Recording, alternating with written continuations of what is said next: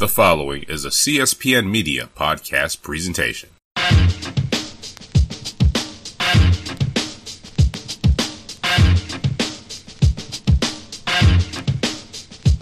right. Hello, everybody. My name is Tobias Wilborn. Today, one of our key is... Know the score. Know the score. Yeah, know the score. Hey, it's been a while. I was about to do my whole beard thing. All right, let's start over. All right. Hey, it's been a while, man. All right. Okay, 1, 2. All right, everybody. My name is Tobias Wilborn. The name of the marquee is Know the Score. Shout out to Classic and Melanie of the CSPN Network for allowing us to do this show for you guys. And, hey, man, we're back here. It's been a while. Been a long time. Been up to you for so long, but we are back. And got the crew, got Tyler, got Jesse, and got Don Delarente, man. So everybody, what's up? How y'all feeling? How's it hanging? Good. Yeah, man. Ready for the March Madness to begin. Hey, man, the madness is upon us. The Ides of March are here. And this tournament, I find to be very interesting. Typically, there's about 3 to 4 teams that can win a title, and maybe about 6 to 8 teams that can win a Final Four. I think this year there are legitimate 6 to 8 teams that can win it, and maybe another 10 or so that can actually make it to Phoenix. I mean, what do you guys see? I'm looking at the same thing, man. I really went back and forth over my going from the Sweet 16 to the Final Four. I think I made about 9 or 10 changes individually. My Final Four has a grand total of 1 number 1 seed, so even that would be very strange. But it's like I say, we're really throwing darts once you get beyond the Sweet 16, because any one of your 16 teams can win the national championship. I mean, it's just whoever is hot on 2 weekends. That's it. To me, this is one of those tournaments where normally you make fun of the person in your office who picks by colors or picks by which mascot can beat up which mascot in the fight, but this might be the year where some of that stuff may work better than actually having basketball knowledge and being able to break things down, because, I mean, these teams are so evenly matched. Typically, you can count on the Kentucky, but they're young as they had normally been, but they've had some struggles. And they're faster than normal. Yeah. North Carolina's had some injuries. Duke, I mean, hell, is Coach K even healthy? I mean, that's the whole thing, right? I mean, we keep talking about Harry Giles. One Duke goes 7 deep. That's it. Right, that's what I'm saying. Is that enough? I mean, I'm honestly going by colors this year because I don't know what to make of any of this.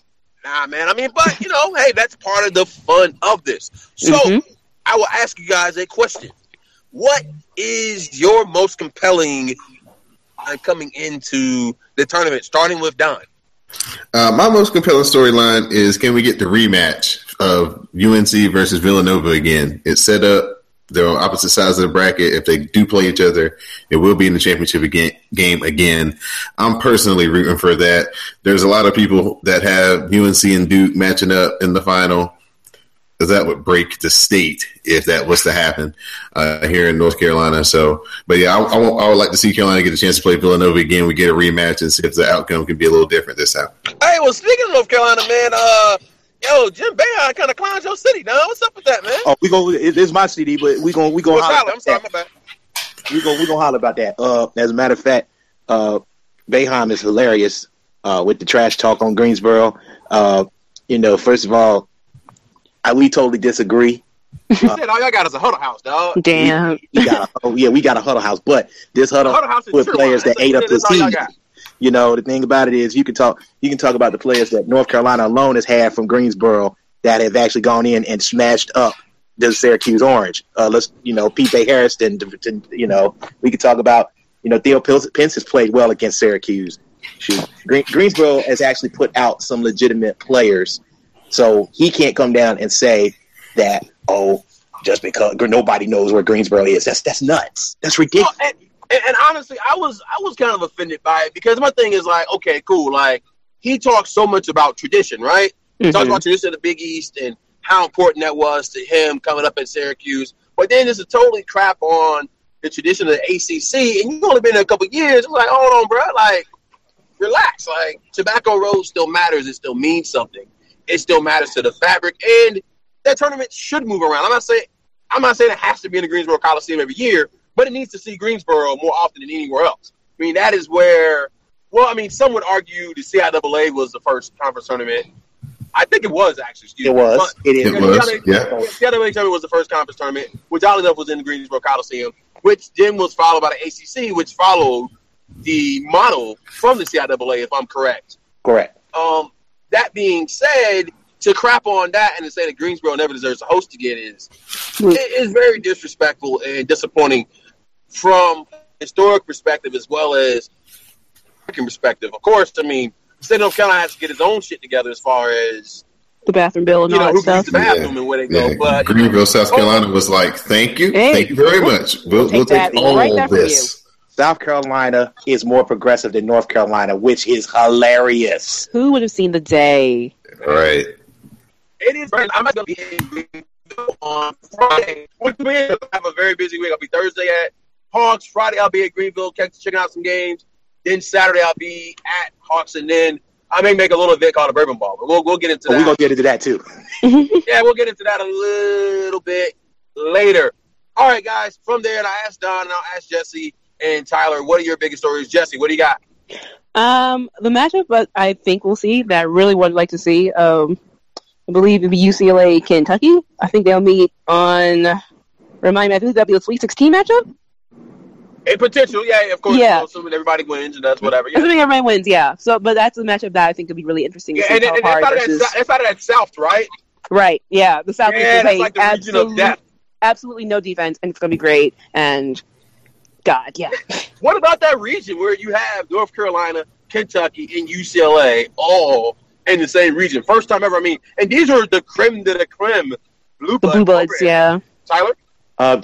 Man, it is a crazy, crazy region. Also, let's go back to a while ago where that was the first marquee matchup of the season. Actually, on one of our last shows, we actually talked about the UCLA Kentucky regular season game, which UCLA ended up winning, thanks to outstanding performance by, of course, point guard Lonzo Ball, which has become another story in itself. Through the antics of other LeVar. I stand with LeVar Ball. You too. Oh yeah, I think, yeah. Yeah, LeVar Ball. Hey, put it like this: we all thought Richie Williams was crazy too.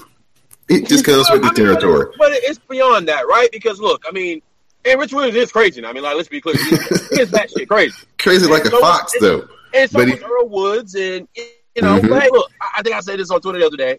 LeVar Ball will either be Marv Marinovich, and some of you under 25 don't know what I'm talking about. I don't. Yeah. Robo QB. Yeah. Go Google. Yeah. You know what I'm saying? Do Fair you enough. find out, see Marv Marinovich? But no, basically, Tom Marinovich was supposed to be this superstar quarterback.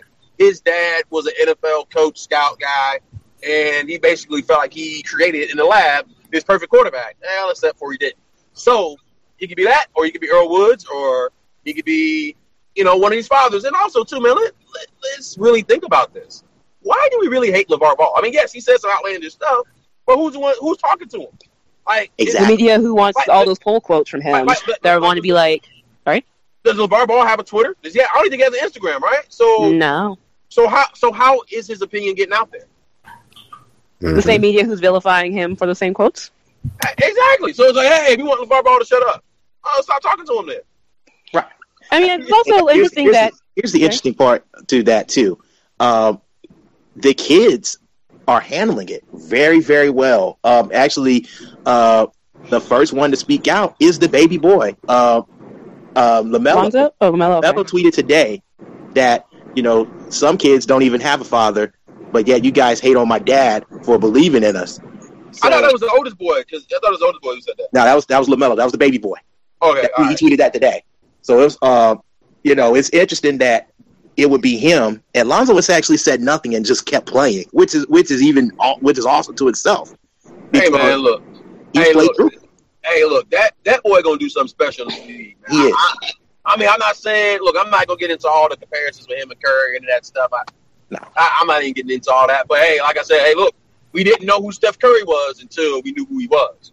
So I mean, look, the kid, I think the kid can do something special. I don't believe it puts any pressure on him or any other stuff. Because man, look, I cover the NBA. I've been around the league. I've been doing it for a long time, man. Players care if you can play. All the other stuff, man, they don't care about. Can you play? And if you can ball like the balls, You're gonna find a home. And you know, all the people talking whatever about LeVar.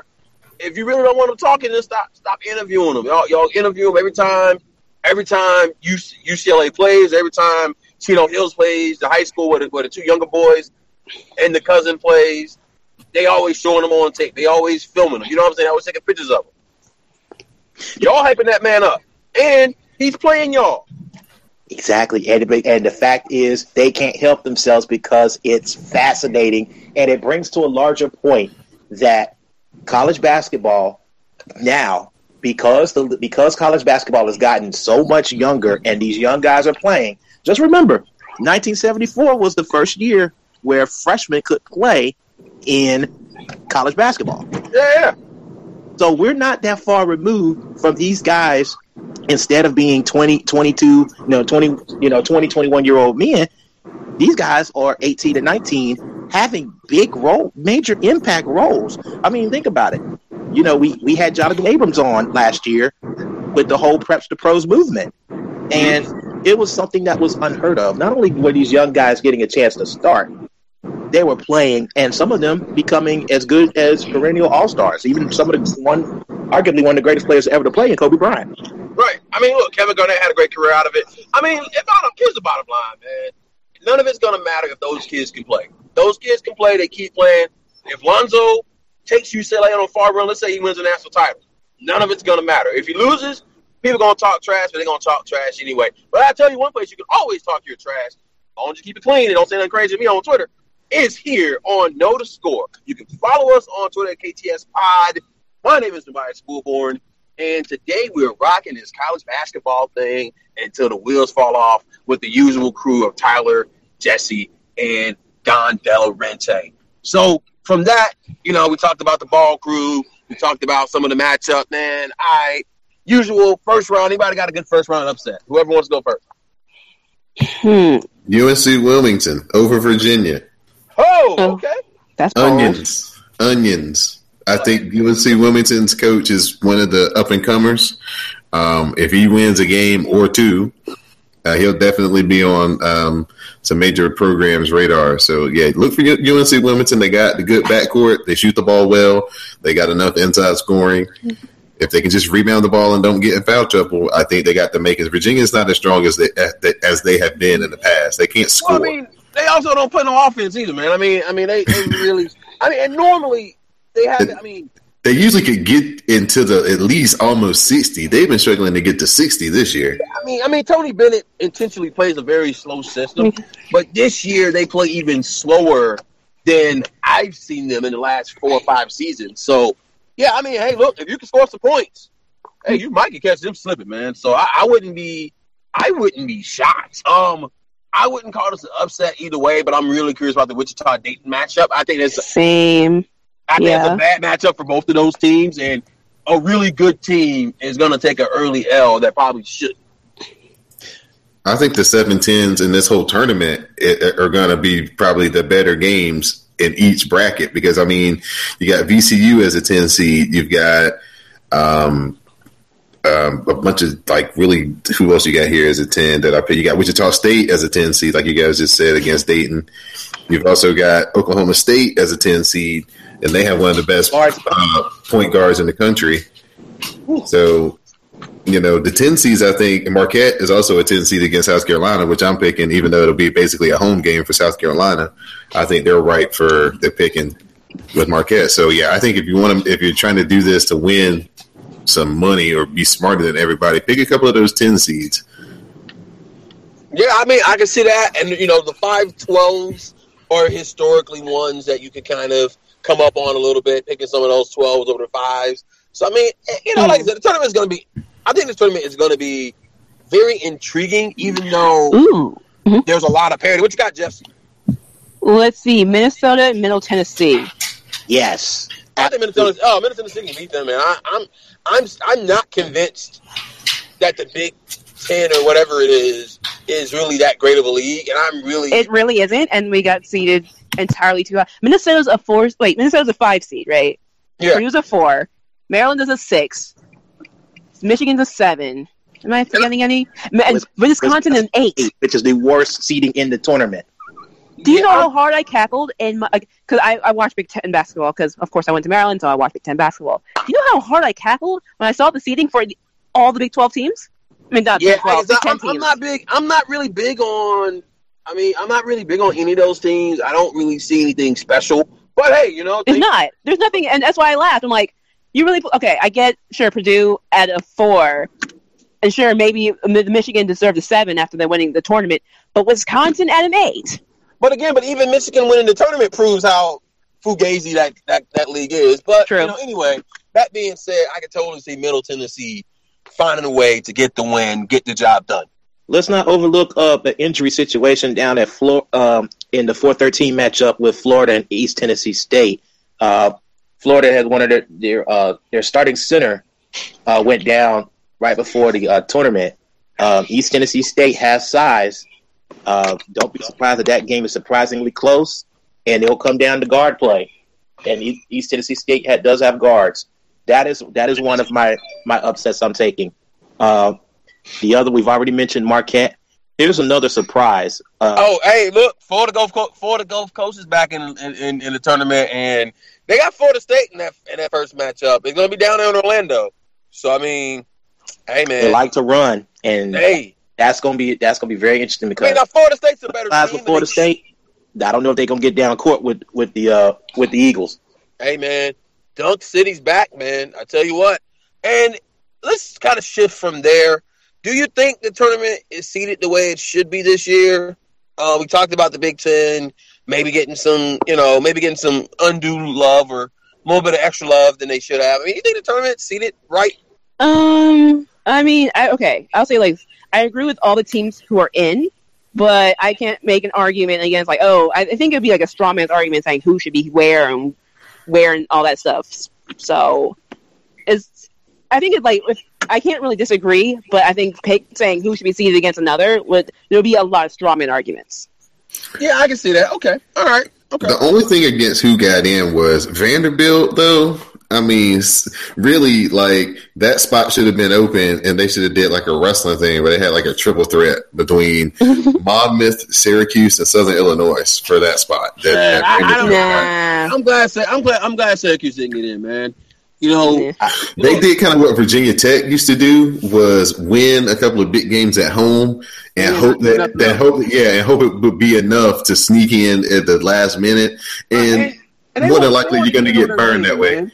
Right. And honestly, they want to get it on their name. They want to get it on Jim Boeheim's name. And, look, good riddance, man. Get some better players. Quit running that coward-ass zone. And, which, I mean, they're not going to do. That's what they do. They're never going to do that. But, I mean, look, man, I ain't really got no pity on them. As far as Vanderbilt being in, I ain't got no. I mean, hey, look, they had some good wins. The SEC is a better conference than it gets credit for. So I'm not mad at that. Real quick, let's kind of transition a little bit let's get into our picks, man. Obviously we'll kind of keep this a little short. So let's get into our final 4 picks. What do you guys got? Ladies first. All right. I'll go. Give me Villanova. Give me Duke. Wait, where's Duke? I haven't quite finished filling out my bracket, so if I'm making this one to fly, that is why. Duke actually would play each other in the East Regional Final. Gotcha. Okay, so I'm gonna actually go Villanova over Duke in that one. Give me Arizona. Give me North Carolina. Give me Louisville, just because I'm gonna be different. Yeah. And I'm going to say, did I say Kentucky in the South? That would be Carolina. No, North Carolina. Okay. Let's stick with that. So I'll say Carolina versus Louisville.